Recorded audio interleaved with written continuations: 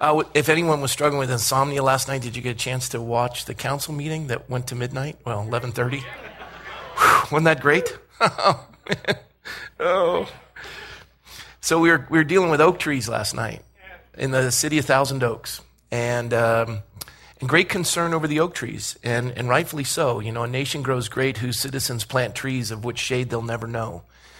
And going through Ireland, realizing that used to be, the entire portion of Ireland used to be an oak forest, but the British realized that you can only formulate a navy with oak, and so they chopped down all the oak trees to subdue the Irish. And you don't see oak trees much in Ireland anymore, except for in the estates of the wealthy in Northern Ireland. And here we live in a town that once was an oak forest, and then we have homeowners that have oak trees, and they want to build a patio or a pool, but there's an oak tree that's protected, and it's an interesting city and an interesting dynamic. And sitting and listening to people go back and forth, and what was fascinating to me is I'd asked for a lot of prayer because there were a number of folks that were at the meeting that night that were kind of part of the issue with the writing of the letter. I can't really pin them together, but I know that they're all kind of involved with advocating for Planned Parenthood. And the person who wrote the letter, the adverse letter about me, was not there last night, not that I know of. I've never met them in person, but a couple of folks that probably go in those circles was there. And they happen to be the same ones that are advocates for protecting oak trees. And I admire their zeal and their fervency, that they would come, and one lady probably in her 80s, endured the entire meeting, even sitting with the reallocation of zoning ordinances and the like for the downtown redevelopment. And I'm fascinated by the passion. Well, we had taken a break, and I had been praying, asking God to give me a heart for those folks, and I started giving out some chocolate-covered almonds or something like that. And one in particular I had a conversation with, and I had actually grabbed an acorn, and I knew it was a coastal acorn, and I held it in my hand, and I said, "What's this?" I said, "Well, this is a coastal acorn." And I said, "If I plant it, is it going to make a palm tree?" And they go, "No, silly. It's going to be a coastal oak." And I said, "I just wanted to tell you, as passionate as you are about oaks, is how passionate I am about the unborn. And that little baby is going to be a human being, and it is a human being. Can't be anything else." And she looked at me, and to her credit, she said, "That's compelling, but that's a conversation for another time." But this is the idea that I could have been angry, and my desire was to want to hear their heart for the trees. Everybody has a passion. But the idea is to find commonality and to be prepared in season and out of season, give reason for the faith and the hope that lies within you. So you're always trying to minister as God opens those doors. And you need to be patient with that. And I ask for wisdom on how to do that. And I have to tell you, the folks that presented last night were very kind. There were a couple folks that were, I'm sure they were opinionated, but there was civility. And then finally, as we get into the passage, I want to share this because it ties in. I was laboring. I haven't been a part of all that assembled for this oak tree ordinance, and I came into it late. I wasn't part of the ad hoc committee, and I'm asking to vote on an ordinance that I struggle with. I struggled with the ordinance, and I wasn't aware that it was either an upvote or a downvote. I didn't realize that we could go on each of the issues, and the Brown Act doesn't allow me to converse with more than one other city council member. And I had called Mayor Adam to ask him, and he said, "I've already conversed with another council member." I couldn't get in touch with the other two, and one was sick. And so I went in just trying to figure out how to navigate this, not knowing that it wasn't an up-down vote, but we could go issue by issue.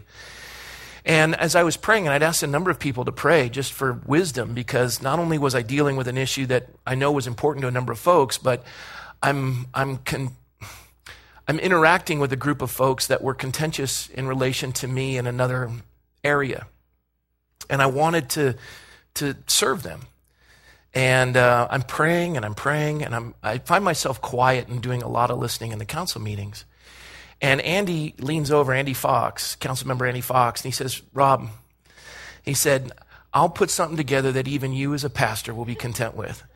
And I said, Andy, I'm compelled by these folks, but I'm also moved by private property, and this is a tough. He says, I'll put it together. And I said, all right, because I'm leaning towards just striking. He says, you don't have to strike it down because this will just go on forever. It'd be a zoo. I said, okay. And sure enough, I mean, whether you like him or don't like him, I have to tell you, having served as long as he has on the city council, he's wise in matters on how to put things together. And it went all the way down the line. Claudia was moved by it. Mayor Adam, Al was moved by it. And to date, as long as I've served on this council, every vote has been unanimous. Now, we haven't agreed on every issue, but every vote has been unanimous. And that's the idea of it says in Ephesians, endeavor to keep the unity of the Spirit and the bond of peace. Just listening, working through those, coming to a consensus. And that's how, in civil government, that's important, but more importantly, in the body of Christ. And you're going to come up against contentious issues that will want to divide the body. And how much more as we sit before civil government, how much more as we stand before the God of the universe who has delivered us from death unto life, that we would endeavor to keep that unity. We enter into a church and exit a church like we change clothes. This is a covenant. It's a body. And we stay with it. And we endeavor. And we're going to see here that in Acts chapter 10, we saw Joppa and Caesarea, and we saw Paul going into Cornelius' house. We watched the Pentecost of the Gentile world. The Spirit descended. They're all speaking in tongues. It is a massive outpouring of God's Spirit upon the Gentile world. Gentile, mind you, is not Samaritan. Gentile is completely non-Jewish, not even partially Jewish, despised, and not just Gentiles, but Roman Gentiles, not just Roman Gentiles, but a centurion of the Italian regiment, which is the most vile that Peter shouldn't have any contact with. And we've lost contact with Paul as he's gone off to Tarsus. A good 7 to 10 years has passed, and we're going to pick up again in chapter 11 as he returns to the scene because Barnabas is going to go hunt him down and find him and bring him back. But watch what Peter faces. Now, God's outpouring, okay? The outpouring of his Spirit and an absolute transformation of Cornelius' household. And let's see how the church responds to it. But before we get into the word, it's Acts 11. If you need a Bible, Mr. Sauerman's got one for you. Mike has got some. Raise your hand. They'll get you a Bible. Acts 11. Acts chapter 11 up here. Hi. We need front row. That's the splash zone. Oh, right here? Right here. Oh, they got it. Okay, never mind. Well, there's two. All right, Acts chapter 11. Lord, we ask your blessing on the study of your word. Guide and direct us. Lead us into all truth, we pray. In Jesus' name, amen. By the way, what do you call a believer in Jesus Christ? What does the world call us? Christians. No, they don't call us saints. They call us ain'ts, but no, Christians. They call us Christians. By the way, the term Christian, first time it appears is right here in Acts chapter 11. Very first time they're called Christians is in Antioch. The reason why is because Paul and Barnabas took time to teach those folks, and this term Christian comes about. If you were an Antiochian, you were associated with Antioch. If you were Caesarean, you were associated with Caesar. If you were, you go through the whole line it's of being associated with. So they'd had a number of names for Christians, the people of the way, on and on and on, and they were derogatory, but it was here in chapter 11 that we get the term that we hold today, Christian. So I thought that'd be something you'd be excited about. All right, Acts chapter 11. The apostles and the other believers throughout Judea heard that the Gentiles also had received the word of God. Now, news like that travels quickly. Oftentimes, has anyone heard, you know Pastor Dongo, the man who was missing 2 fingers, and he's spoken, he passed away. He went to be with the Lord. He actually began living, fully living. And I'm very close with Pastor Fred Kimbangaya and Lamek Lumala, and I heard from Sandy Sauerman, came through a text. And news travels quickly, and it was in Uganda, and yet I heard from somebody here locally, and this is the idea. There's an outpouring of the Spirit in Joppa and in Caesarea, and here in Jerusalem and in Judea, the word's already gotten down that the Gentiles have received the word of God. When Peter went to Jerusalem, those who were in favor of circumcising Gentiles criticized him, saying, "You were a guest in the home of uncircumcised Gentiles, and you even ate with them. So for any of you who are thinking that Peter didn't engage in non-kosher foods, this text shows you that portion of Acts was legitimate. The vision of the sheet had to do with food as much as it had to do with people. And it's testified to here. Not only did you dwell with the uncircumcised, you ate with them. And the idea is ate is shared similar food. All right? So for those of you who are legalists that believe we're supposed to be on a kosher diet, it doesn't work. And we're dealing with this in Acts chapter 11. So Peter gave them a complete account of what had happened from the very beginning, verse 4. But let me stop there for a minute for the first 3 verses. They were more concerned with what Peter did than with what the Lord had done. Let me give you an example. I shared this last week, but it's one to emphasize. I sit on a dais with Reverend Dr. Jeremiah Wright. We have heard endlessly on the Sean Hannity show his sermon on Amos, Goddamn America. Has anyone ever listened to the sermon in context? Anyone? You heard it in context, the entirety of the sermon? Okay. The entirety of the sermon is a really good sermon. And taking that clip is not fair. Now, that's not saying that Reverend Dr. Jeremiah Wright, his theology, I fully disagree with it. I'm not a liberation theologist. He doesn't believe in the inerrancy of the word. I struggle with, he's pro-Palestinian, anti-Jewish. I struggle with probably everything. But that was out of context. And it's every night I heard it endlessly. I guess to the point I turned it off. And a couple of people made issue that I sat with them on the dais. And then I got a clip, and I got kind of offended by the clip that was sent to me. It was showing Reverend Dr. Jeremiah Wright speaking anti-Palestinian or anti-Jewish, pro-Palestinian issues in front of a Muslim crowd, as though I'm supposed to. I already know all this, but it was I assumed it was being sent to me because it's why are you associating? And I immediately responded by saying, do you know anything about Reverend Dr. Jeremiah Wright? And the simple fact that he trained under Dr. Proctor. Dr. Proctor was a lieutenant, one of the assistants to Dr. Martin Luther King Jr. And Dr. Proctor trained at a very liberal seminary. And the reason why he trained at a liberal seminary is because the conservative seminaries wouldn't allow a black man in. And then Reverend Dr. Jeremiah Wright served as a corpsman in the United States Navy for the 2nd Marine Division. And having served as a corpsman for Marines in the 2nd Marine Division, he faced massive racism. And then ended up going to the seminary of his mentor. And now we have somebody who is struggling with the inerrancy of God's word, pro-Palestinian, anti-Jewish, all this laid out. My question is, well, the ones that had the solid theology, why weren't they in the inner city ministering? Why weren't they there allowing them in? What was the separation? The color of their skin? So we create a monster and we decry its existence. Now you say, well, that doesn't exist in the body of Christ. It existed in the very first century church. The Holy Spirit had descended, and they're more concerned with him eating with Gentiles than they are with what God had done to deliver them. Do you see how biased we can be? And we have to allow our heart to be stretched. I'm not saying at the expense of the truth, but certainly at the expense of our prejudice.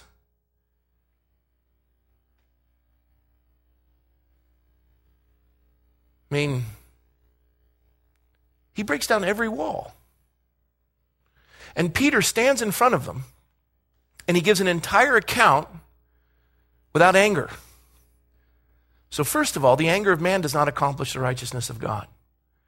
So and this is a struggle for me. You stand up in defense of what God desires, right? And then the church attacks you or is silent. We stand for the defense of the unborn. I didn't get a single call from any minister or anyone in the CPC. Not one. Not one Christian. But I did hear from Chase Rashid's mother and Mike Dunn. Now, those are both believers, yes. One was my opponent's mother. and the other was a city school board member. I got a call for the fundraiser for the CPC. And you get to a place where your heart gets embittered. And guess who's sinning? Me. Me. Because Peter doesn't jump on them. He instructs them lovingly and patiently. People are not the enemy, they're opportunities in both areas. That's how you endeavor. You tracking me? So Peter says, listen, let me explain it to you so you can see it the way I saw it. He says, while I was praying in the city of Joppa, I had a vision. I saw something coming down that looked like a large sheet lowered by its four corners from heaven, and it stopped next to me. I looked closely inside and saw domesticated and wild animals, reptiles and wild birds. Then I heard a voice saying to me, get up, Peter, kill and eat. By the way, is Peter just a regular Joe? No, he's an apostle. There's some authority here. And he's laying this out, but I said, certainly not, Lord. No ritually unclean or defiled food has ever entered my mouth. The voice spoke again from heaven, do not consider anything unclean that God has declared clean. This happened 3 times, and finally the whole thing was drawn back up into heaven. At that very moment, 3 men who were sent to me from Caesarea arrived at the house. We studied this last week. Where I was staying, the Spirit told me to go with them without hesitation. I didn't know where I was going or why. I just knew I was supposed to go. These 6 fellow believers from Joppa accompanied me to Caesarea. We all went into the house of Cornelius. By the way, when he states that word, you can imagine everyone in that congregation was frozen. Cornelius, a centurion of the Italian regiment. He told us how he had seen an angel standing in his house who had said to him, send someone to Joppa for a man whose full name is Simon Peter. He will speak words to you by which you and all your family will be saved. And when I began to speak, the Holy Spirit came down on them just as it had at the beginning. And then I remember what the Lord had said, John baptized with water, but you will be baptized with the Holy Spirit. It is clear that God gave those Gentiles the same gift that he gave us when we believed in the Lord Jesus Christ, who was I then to try to stop God. He lays it out.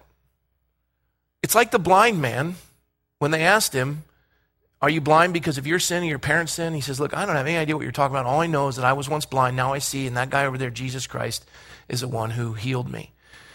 All Peter is testifying to is what he knows. You don't have to make it up. You don't have to do God favors. You don't have to make up fake stories. You just testify to what you know. You don't have to be an apologist for the Christian faith. You don't have to be a scientist. You just testify to what you know. God will take the rest. He says, when they heard this, they stopped their criticism and praised God, saying, then God has given to the Gentiles also the opportunity to repent and live. You know how hard it was for me to walk up to some of those folks last night?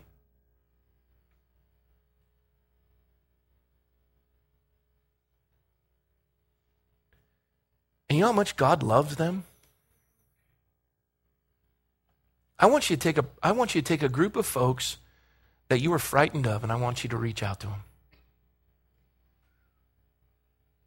Stretch yourself a little bit. You know, when I was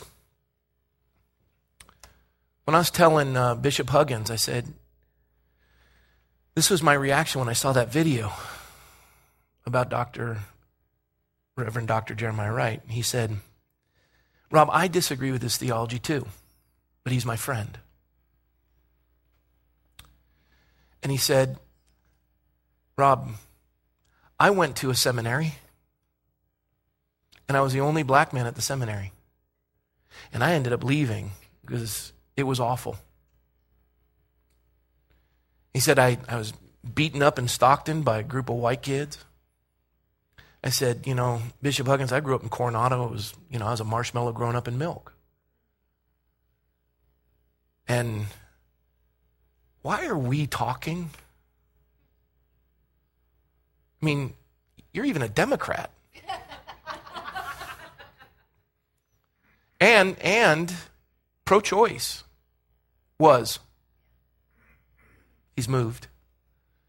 And not pro-choice because, he's fervent, more concerned with other issues. And as we shared the story, he started to grasp it. Like Peter, he took time to explain it. If somebody has an opposing view, don't get angry. just lovingly share. And that's why the Lord commands in 1 Corinthians 5 to keep company with the folks of this world. And he say, well, what do you mean the folks of this world? The best and the worst.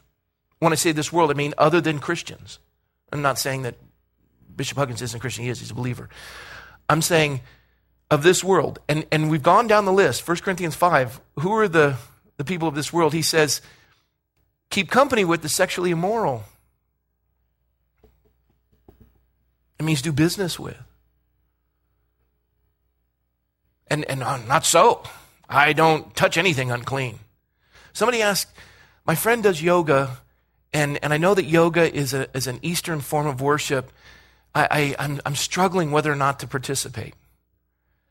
And I said, well, 1 Corinthians 10:28, the Apostle Paul spoke about eating food sacrificed to idols. And they replied back, are you joking? I don't know if you're joking. Sometimes I don't understand you. I don't get you. I said, I'm not joking. It's a tie-in.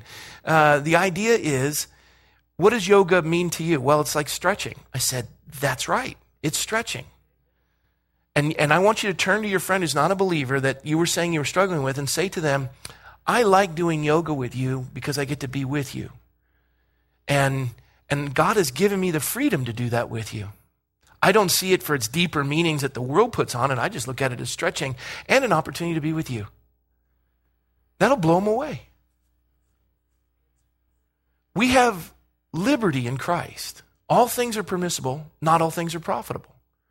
You need to know where you have that liberty. There are weaker brethren. You need to understand that. I mean, if you struggle with alcoholism, you have the liberty not to go back into a bar, right? You had a problem. You were in bondage to go into a bar. Now you have liberty to stay out of the bar. So I would advise you would exercise that liberty instead of step into that bondage. Are you tracking me? And so when you keep company with folks like this, you have the opportunity to minister. In the same regard to the church, a gentle answer turns away wrath. Don't just go, oh, to hell with this church. I'm leaving. I'm offended. It does nobody any good. Relationships are severed. Hearts are broken. Nothing is ever resolved. You go through life living that way. Every relationship is shallow. It's all self-consumed and self-centered. Endeavor, build deep, abiding relationships in your life and in the body of Christ. Don't give up. Even when you're offended. You have to choose to be offended, yes? And so he takes time to explain all this to the point where they stop their criticism and they praise God. Peter, thank you for taking time to do this. Praise the Lord. This is rocking. I'm blown away by this. And so, as he explained all this, and Peter talked about the Holy Spirit descending upon the Gentiles, they were moved. And now watch what happens. Now we're going to transition. We lost Paul for a number of years, and now we're picking up again. We'll look at verses... first of all, then God, they praise God, saying, then God has given to the Gentiles also the opportunity to repent and live. So it's the best that could come out of their mouth. You know, the Holy Spirit's descended and they're just like us. Well, he's given them the opportunity to repent and live. And take what you can get and work with it, right? That's a start. Verse 19, now those who were scattered after the persecution that arose over Stephen traveled as far as Phoenicia, Cyprus, and Antioch, preaching the word to no one but the Jews only. But some of them were from Cyprus and Cyrene, who, when they had come to Antioch, spoke to the Hellenists, preaching the Lord Jesus. And the hand of the Lord was with them, and a great number believed and turned to the Lord. By the way, who's famous in the cadre of Bible people from Cyprus?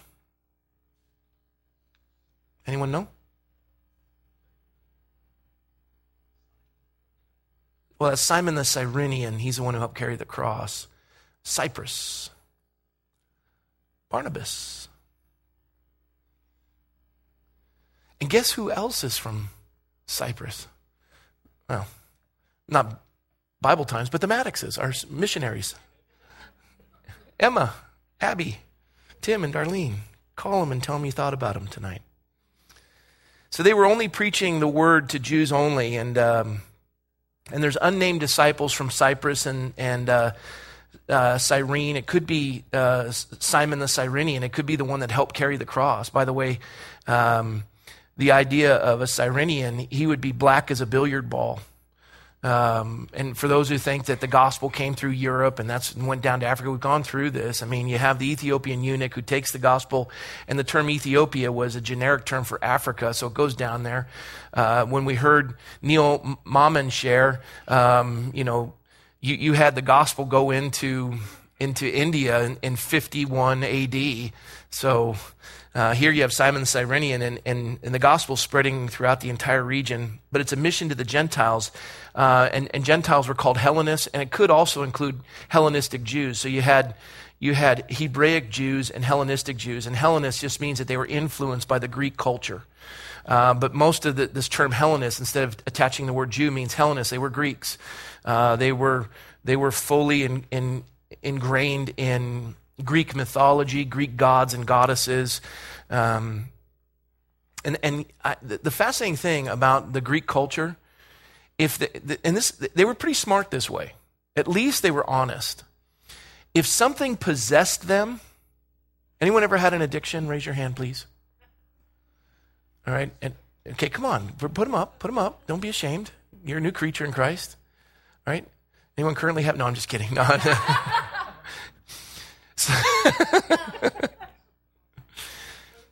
So with these addictions, the Greeks and the Romans took note from them and just changed all the Greek gods to Roman gods. But what they did is they took these addictions and they just made them gods. So if your struggle was with alcohol, you now worship Bacchus. If you have a sex addiction, it's Aphrodite or Diana. And they just attached, these minor gods, small g, with your addiction because you were possessed and controlled by them. And you just turned it into an act of worship, and you become like that which you worship. And so as Mars is the god of war, I think it is. You worship war. I Second Amendment. I don't know, whatever it is. Not that you're a warrior, but this idea that, our civil rights and our First Amendment and our Second Amendment, and you remove God, and it's all about the amendments, and the Constitution is a biblical document, and you just kind of jettison that's an act of worship where you remove God from that kind of portion. Well, this is the Hellenists. They understood what it was like to worship. Now, let me ask you this. For those of you who put your hand up with addiction, did you come to a place where you realized the return wasn't worth the investment? Yeah? I mean, if it was really worth the investment, we wouldn't be in church right now. Yes or no? You get to a place where you realize, this is killing me, and I don't like who I am. And it promised me this, but left me here. And in that emptiness, the Bible says in our weakness, God's strength is made perfect. And in that brokenness and in that humility and in that confession and humility before honor, then the Lord comes in and what he says is, none of these gods can sustain you, small g. And in that emptiness, where sin abounds, grace abounds even more. The exciting thing right now to be living in this age, for those of you who are depressed and you've been listening to the news too much, the exciting thing about being alive right now, where the debt is through the roof because we've worshiped prosperity and materialism, right? And government is expanding because that's been our God. And entertainment has left you empty and there's just nothing on in the 600 channels you have. And the endless YouTube video clips that you've gone through endlessly, and you laugh, and now it just doesn't do it for you. And all the music, and I mean, you could stay awake endlessly just... and it's not doing it. And you're getting more and more empty. And in the morass of these gods, and they're everywhere, you are empty. And the beauty of it is, you come to a place where you go, God, help me. Lord, help me. And here these folks are ministering, and these believers that are scattered. And they were scattered, by the way. Do you remember when Stephen was when Stephen was stoned? And then they began to persecute them and press it. And who was the one who was sent? It was Saul. and he went out to go kill the Christians, and then he's converted on the road to Damascus, and then we lose him for about 10 years, and now he's in Tarsus, and he's been in the deserts for a while, and he's still going to be in Antioch for a season as well. But there's a smattering of revival happening. Now we have a revival in Caesarea, and now we're seeing an outbreak of revival when they went to Antioch and they proclaimed the message to the Gentiles and telling them the good news about the Lord Jesus. Verse 21, the Lord's power was with them, and a great number of people believed and turned to the Lord. So now the scenery is changing from Peter, and it's going to come to Paul. But before we get to that, for those of you who think that Peter stood in opposition to the church, I want to tell you one more thing before we finish the chapter tonight. And this is an application, because this is the danger. This is the danger of endeavoring to keep the unity of the Spirit in the bond of peace. Part of that requires that if it's possible with you, live at peace with all men. Sometimes peace means yielding. And when you're in a position of strength, you can yield. You can give if somebody recognizes the strength you possess. And there's this back and forth that happens. Oftentimes, I've said to people who are struggling over legislative issues in the federal government or in the state government or even in the local government, you take a mark, a point. Let's say this right here, this outlet. So if you operate legislatively, everything you do as a legislator is to go towards that point that you have set out, that goal, that direction. And so you are working with people of opposing views or like views, and you're trying to move this body, this representative body, towards that direction. It's the same thing you're trying to do as Christians in this community, is influence people towards Christ. And so everything you're working towards is developing relationships, getting people to step towards the direction that will set them free. You'll know the truth will set you free. Blessed is the nation whose God is the Lord, right? Sin is a reproach to any people. And so when the righteous rule, the people rejoice. When the wicked rule, the people groan. And so you're moving people in this direction of liberty. As the Apostle Paul says, stand fast, therefore, in the liberty for which Christ has set you free. And you're moving people in this direction. Now, what happens is this. People will stand in opposition, and you look at the secondary cause. Do you remember the secondary cause that we saw on Sunday morning?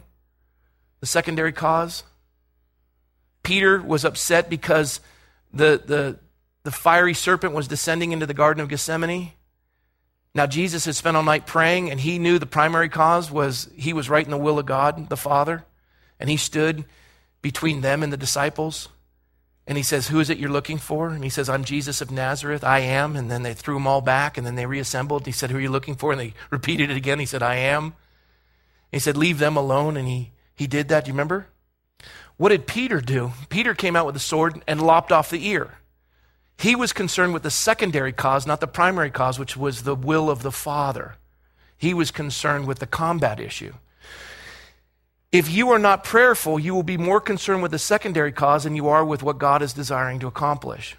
A perfect example was I was with Shannon Grove, and we were at the California Republican Party convention, and the Log Cabin Republicans wanted to be a part of the California Republican Party. It's the homosexual portion of the Republican Party. And they wanted to be a recognized club, and they did all kinds of things to make it happen. Shannon Grove stood in opposition, and about a seventh of the room stood with her, and they got obliterated. And all the folks that were with her were disillusioned, angry. They wanted to quit. And I turned to Shannon and I said, how were you figuring to get to that point with the position you took? What was your exit strategy? What was your strategy of victory? How are you getting people in this direction while standing for righteousness? And I said, okay, it's one way to do it. It's like a Pickett's charge, where Pickett charges the cannons in Gettysburg, and it was noble and it was exciting, and everybody got killed. I said, did you gain more than you lost? She says, it's to be determined. And so my point is challenging every person to focus on how you can move people in the direction of Christ, lifting up Christ that all men would be drawn unto him. And that's how you operate. And you're not influenced by the secondary cause. But sometimes if you're not prayerful, You think that you're avoiding the secondary cause, and you're missing the purpose of the Lord in all of it. My point is this. Peter stood and clearly defined that these folks who were Gentiles had come to Christ and the Spirit had descended upon them. And they got it. But now, Peter, we're going to see in chapter 15, I think it is. I hope I put it down. Yeah, Peter ends up siding with the legalists. And the Apostle Paul, it's actually in Galatians 2, the Apostle Paul in Antioch smacks down on Peter. I'll read it to you. When Peter came to Antioch, Paul said, I opposed him in public because he was clearly wrong. Now, sometimes you got to be firm. You're clearly wrong. And you say it with a smile and with love in your heart, but you're clearly wrong. Before some men who had been sent by James arrived there, Peter had been eating with the Gentile believers, but after these men arrived, he drew back and would not eat with the Gentiles because he was afraid of those who were in favor of circumcising them. So he'd be eating with the Gentiles, some of these legalists would come in, and Peter would move away from the table. What's he doing? He's compromising the truth for the sake of... People think that peace is the absence of conflict. People think that peace is the absence of argument. Peace is the presence of Christ in the midst of the argument. Peter, stand firm, steadfast in that faith. And he wavers, and Paul says to him, you need to trim your sails and tighten it up. But when these legalists would come in, Peter would move away from the table and just throw them under the bus. Well, I don't know why they were eating. I don't even know why they're in the room. I mean, they're believers and all, but I didn't touch any of that food, if you know. Because these folks were the established church and they had the money. They had the money. These folks were believers, didn't have any money. They're new. You're looking at a secondary cause of temptation as opposed to the will of God. And sometimes it's going to cost you something, but you stand firm anyways. You see the challenge to a believer? And so Paul says you're dead wrong. And then verse 13 of Galatians 2, the other Jewish believers also started acting like cowards along with Peter. And even Barnabas, the son of encouragement, who saved Paul. Even Barnabas was swept along by their cowardly action. When I saw that they were not walking a straight path in line with the truth, it means orthopedeo, which means walking straight, not orthopedeo, walking straight. When they weren't walking in accordance with the will of God, the primary purpose, and they were acting like cowards because they were more concerned with the opinion of man than they were with the will of God. I said to Peter in front of them all, you are a Jew, yet you have been living like a Gentile, not like a Jew. How then can you try to force Gentiles to live like Jews? I mean, you're so compromising, you're compromising for the sake of being a chameleon. There's no conviction. Why do you eat with Gentiles? I eat with Gentiles because God gave me this vision in Acts chapter 10 that what I have called clean, you cannot call unclean. And all food is open to me, all things are permissible, not all things are profitable. That's why I do it. I have the freedom and the liberty to do it. Well, then why do you move away from them when the legalists come in, which are opposing the word of God? Well, because I'm affiliated with, I kind of have a heart for them. Yeah, you may have a heart for them, but why are you compromising the truth? You tracking me? This is the danger of trying to get to that point. You've got to walk in balance. He says, I said to Peter in front of them all, you are a Jew, yet you've been living like a Gentile, not like a Jew. How then can you force Gentiles to live like Jews? Indeed, we are Jews by birth, not Gentile sinners as they are called. Yet we know that a person is put right with God only through faith in Jesus Christ. So Paul goes on to describe, why is it we're righteous? Is it because we observe the law or because Christ has imputed his righteousness to us? Never by doing what the law requires. We too have believed in Christ Jesus in order to be put right with God through our faith in Christ, and not by doing what the law requires. For no one is put right with God by doing what the law requires. If then, as we try to be put right with God by our union with Christ, we are found to be sinners as much as the Gentiles are, does this mean that Christ is serving the cause of sin? By no means. If I start to rebuild the system of the law that I tore down, then I show myself to be someone who breaks the law. What Paul is saying is, look, keep company with the world. You have the freedom to be there. But tell them why you're there. You have liberty. And if people that are legalists or a church and you understand kind of their social strata and structure, Don't try to put that off so that you can appeal to them by compromising the truth. Stand in both areas firmly in the will of God, not trying to compromise in the secondary issue. Any questions on that? Do you grasp that? Because it's important. Especially as we're called to navigate this world. It's going to become more and more non-Christian. And if we're going to have an influence, we need to understand how you walk in this world. I'll just read this last part of Galatians 2. Paul wrote, "So far as the law is concerned, however, I am dead, killed by the law itself, in order that I might live for Christ." Apostle Paul says, "I've been crucified. I have been put to death with Christ on his cross, so that it is no longer I who live, but it is Christ who lives in me. This life that I live now, I live by faith in the Son of God, who loved me and gave his life for me. I refuse to reject the grace of God, but if a person is put right with God through the law, it means that Christ died for nothing." What makes you and I righteous? The fact that we believe in traditional marriage? The fact that we're pro-life? What makes us righteous? The fact that we read our Bibles? The fact that we don't drink alcohol? The fact that we only drink a little alcohol? What makes us righteous? That we go to church on Sunday or Saturday? What makes us righteous? Jesus' righteousness is put on our account. We receive that by grace through faith. It's a gift of God, not of works. Nobody in this room is righteous because of what you have done. Nobody. As a matter of fact, your flesh is just as filthy as the non-believer's flesh. The only good thing in you is Jesus. Now don't say amen so you can continue in sin that grace may abound. Amen?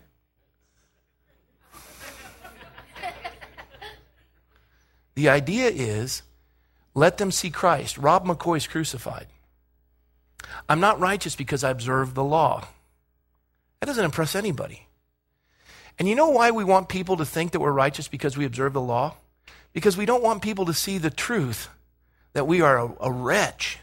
So we try to impress them by defining ourselves by what we don't do. And when the church gets to a place that it defines itself by what it doesn't do, we are losing. The only way that you know who someone is you define them by what they're doing. And so this is what the Apostle Paul says. And he addressed it with Peter. So Peter's, and every one of you, including myself in this room, we're going to have to be corrected in this in the course of our lifetime. We're going to fluctuate, like my weight. I thought that was funnier. So let's pick up. Oh, I'm sorry. I printed out the wrong one. I got it. I'll go to the... Thank you for saying that so late into the sermon. Yeah, I have a terrible translation. I printed the wrong one. My bad. All right. I thought I printed the right one. I didn't. And I don't even want to tell you which one I was using. It's the nearly inspired version.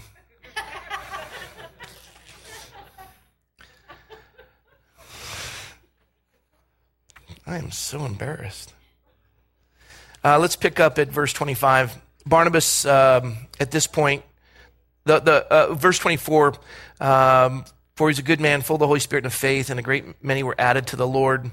This is Barnabas. Let's pick up with Barnabas, verse 22. The news of these things came to the ears of the church in Jerusalem, and they sent out Barnabas to go as far as Antioch.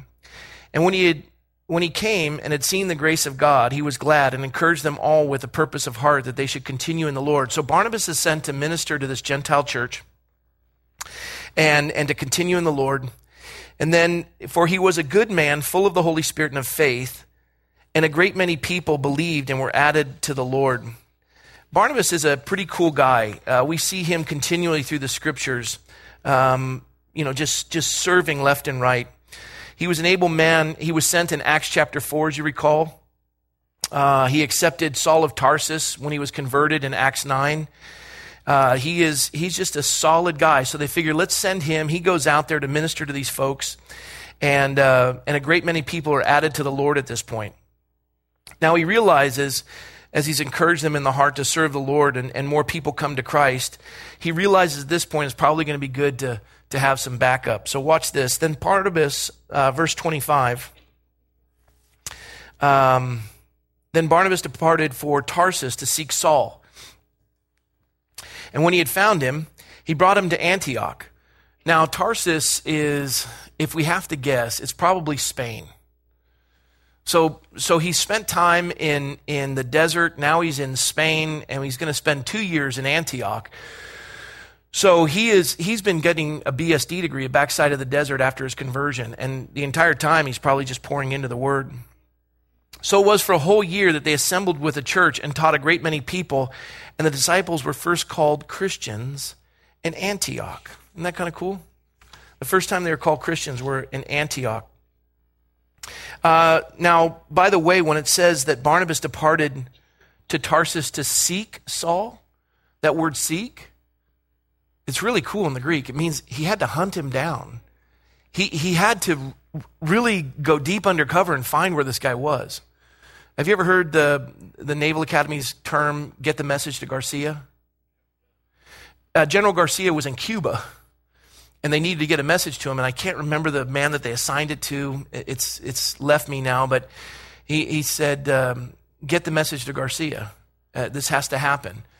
And he said, where is he? He says he's in the mountains of eastern Cuba. That's all he knew. And it was overrun by the Spaniards, and when he ended up, he got the message to Garcia and came back, and he said, sir, it's completed. They gave him no details. They gave him no explanation. They gave him no provision. They just said, do it. And the reason why they use this in the Naval Academy is because when an order is given, oftentimes you'll say, hey, Grant, I'm going to need you to clean the aquarium for me. Okay, I need that done by tomorrow. Well, then Grant comes back, I don't know, where do I get a pump? Do I use a brush? Grant, if I have to explain it, I can just do it myself. Well, do I have to, is part of it changing the pump, and do I have to do the filter? And I'm not sure, is it salt or fresh water? And am I supposed to use bleach or, I'm not sure. And that was the same thing with this gentleman when he said, get the message to Garcia. There was 1,000 questions he had, but he didn't burden the leadership with asking. He just got it done. I'll figure this out. What he was saying is, when you've given me the task, it's off your shoulders and on mine. I'll get it done. Well, this is exactly what Barnabas did.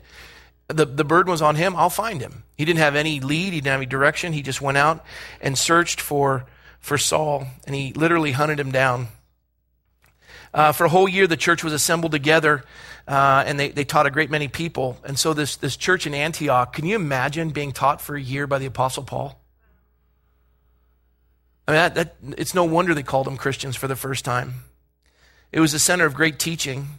It was a hotbed of learning, and some of the greatest preachers came out of there. In the 2nd century, you had Ignatius and Theophilus. In the 3rd and 4th century, you had Lucian and Theodore Chrysostom. And Theodoret, which Hughes writes this down. These were the fathers of the faith in the early church, and they all came out of Antioch. All this was established by the discipleship of the Apostle Paul. And I would say to the men and women gathered, are you in a discipleship?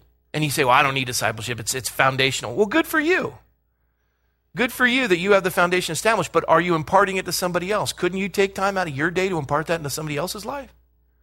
Get into a discipleship. I mean, well, I've already got what I want.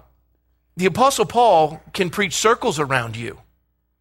And he's spending a year investing in the lives of the people of Antioch. Everywhere he went, he poured into them. I'm going to ask you tonight, who are you discipling? Don't answer it. And then who are you being discipled by? That's the church. This is necessary. This is what created a hotbed in Antioch. I've got a couple of minutes left. I'm almost finished. I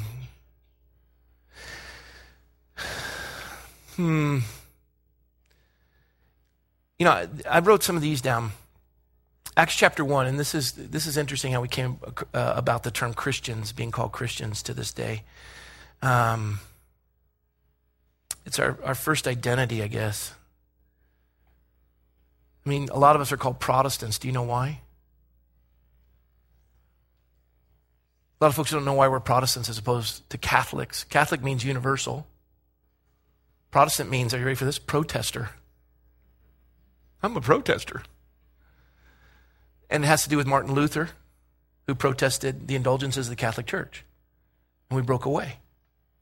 That's why when I offer communion, Catholics can't take it, because I've lost from the Catholic perspective, I've lost the apostolic authority to transubstantiation, turn the bread and the cup into the literal body and blood of Christ. I don't have that anymore because I'm of the following of Martin Luther. And he was excommunicated. But Catholics still consider us brothers and sisters, but they struggle with it, and as we struggle with them. But we endeavor, right? We work through it. Acts chapter 1, verse 15. Look it up. We're going to do this and we'll close with it tonight. Actually, we'll read the rest of the verses, but let me have some fun with this. We got 8 minutes. Acts chapter 1, verse 15. What were Christians first called?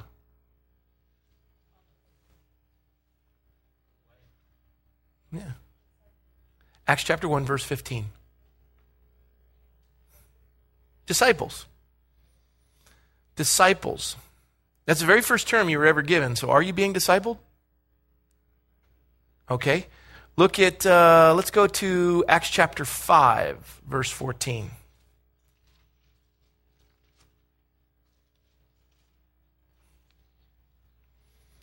What were they called there? Believers. Try verse 32 of chapter 5. Huh? Witnesses. So you need to disciple, you need to believe, you need to witness. Why were they called disciples? Why were they called believers? Why were they called witnesses? Because they were discipled and they believed and they witnessed. Is that what the world calls you? I'm just asking. Let's go to chapter 6, verse 3.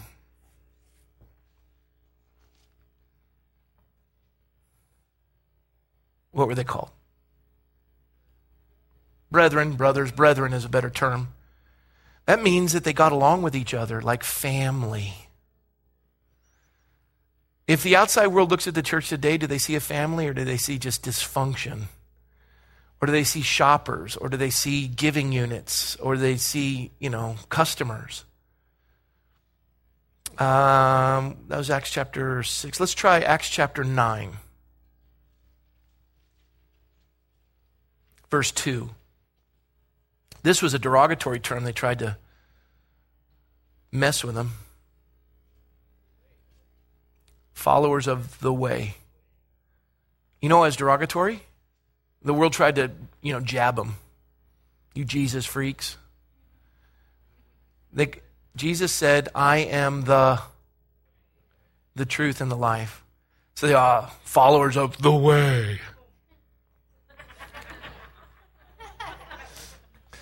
Look at verse 13, what they call them.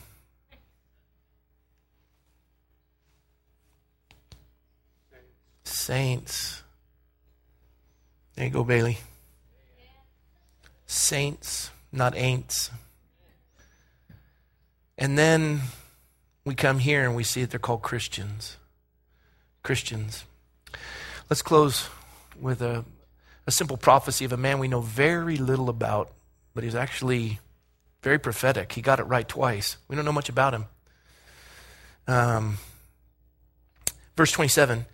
And in these days, prophets came from Jerusalem to Antioch. Prophets, by the way. They're in the body of Christ. We have some here tonight. They just don't know it, or maybe they do and they haven't exercised. Then one of them, named Agabus. Sounds like Agnes. She's a prophetess. Then one of them, named Agabus, stood up and showed by the Spirit that there was going to be a great famine throughout all the world, which also happened in the days of Claudius Caesar. It did happen. Then the disciples, each according to his ability, determined to send relief to the brethren dwelling in Judea, from each according to his ability to each according to his need. And who said that?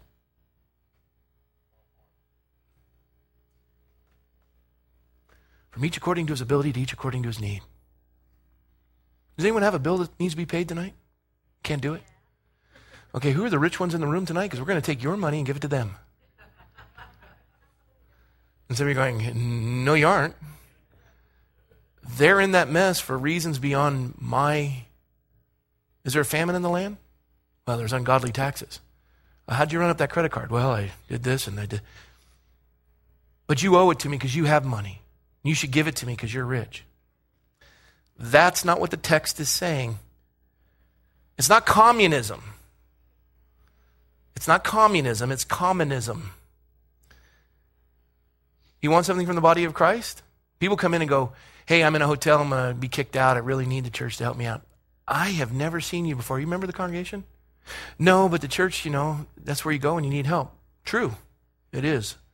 But the help you need is not what you're asking for. Are you willing to receive the help you need so we can deal with the primary cause and then address the secondary issue? You're asking for help with the symptom, not the cause. I'd be happy to help you with the cause, and then we can address the symptom. Can you come to church tonight? I don't have time to go to church. I need to get out of my situation. In our weakness, God's strength is made perfect. God allows the rain to fall on the just and the unjust, and I don't want to get in the way of what he's doing to bring you to the end of yourself. So you go, that's cruel. Well, then if you say that, why don't you pay for their hotel? It's amazing how generous the government can be with somebody else's money. That's a third-party purchase, purchasing something for somebody else with somebody else's money. It's a waste, is what it is. That's why we get $10,000 toilet seats. In airplanes from government purchases, GOA. So, in this case, it's not communism, it's commonism. This is a move of the heart to another individual that is in desperate need, that I have a relationship and affiliated with, and I know that it is genuine. If you really want to give to somebody, step into the primary cause and understand it before you address the symptom. Do you want a doctor coming into the room and going, you are broken out in a rash and we're just going to slap stuff all over that and why don't you go on your way?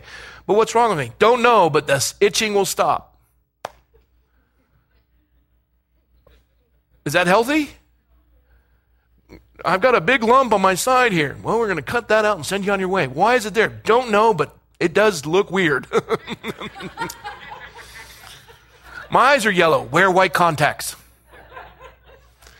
But it's jaundice, I think. And my liver may be shutting down. White contacts, move along. We've got taken care of the... If you're a doctor, you deal with the problem. The symptom reveals the problem.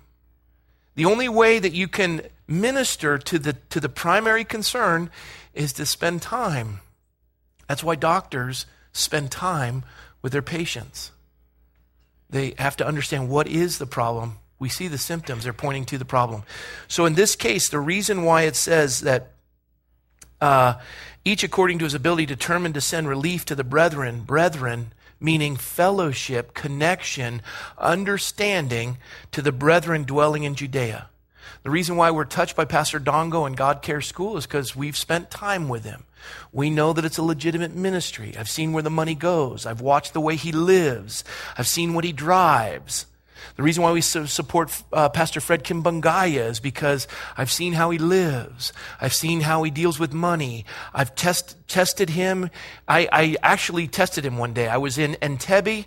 We're finished. Last thing. I was in Entebbe, and I said to him, do you know a Pastor Dongo? And he said, yes, I do. Lemuel Dongo. He says he lives in Kampala. I said, can you bring him to the pastor's conference? He says, yes, I would love to, Pastor. I said, great. Here's $100 for the Boda. Bring me the change. Actually, I didn't say that. I said, here's $100 for the Boda. It's a Vespa. You sit on the back of it. It's a violent way of dying. And the next day he comes with Pastor Dongo and Pastor Kimbangaya, Fred Kimbangaya says, he's here, Pastor. I said, oh, I'm so happy to see you, Pastor Dongo. And he says, Pastor, could you have a moment? I walk over and he says, here's the change from the Boda. And I said, thank you, Pastor Fred. And tested him a couple other times. And sure enough, he came out like gold. And when we support him, every penny goes to his, it's called God Speak School. He named it. I didn't ask him to. And this is the idea. It's brethren dwelling in Judea, and this they also did and sent it to the elders by the hands of Barnabas and Saul. So the money was transferred from people that they trusted. And, I closing tonight with this thought that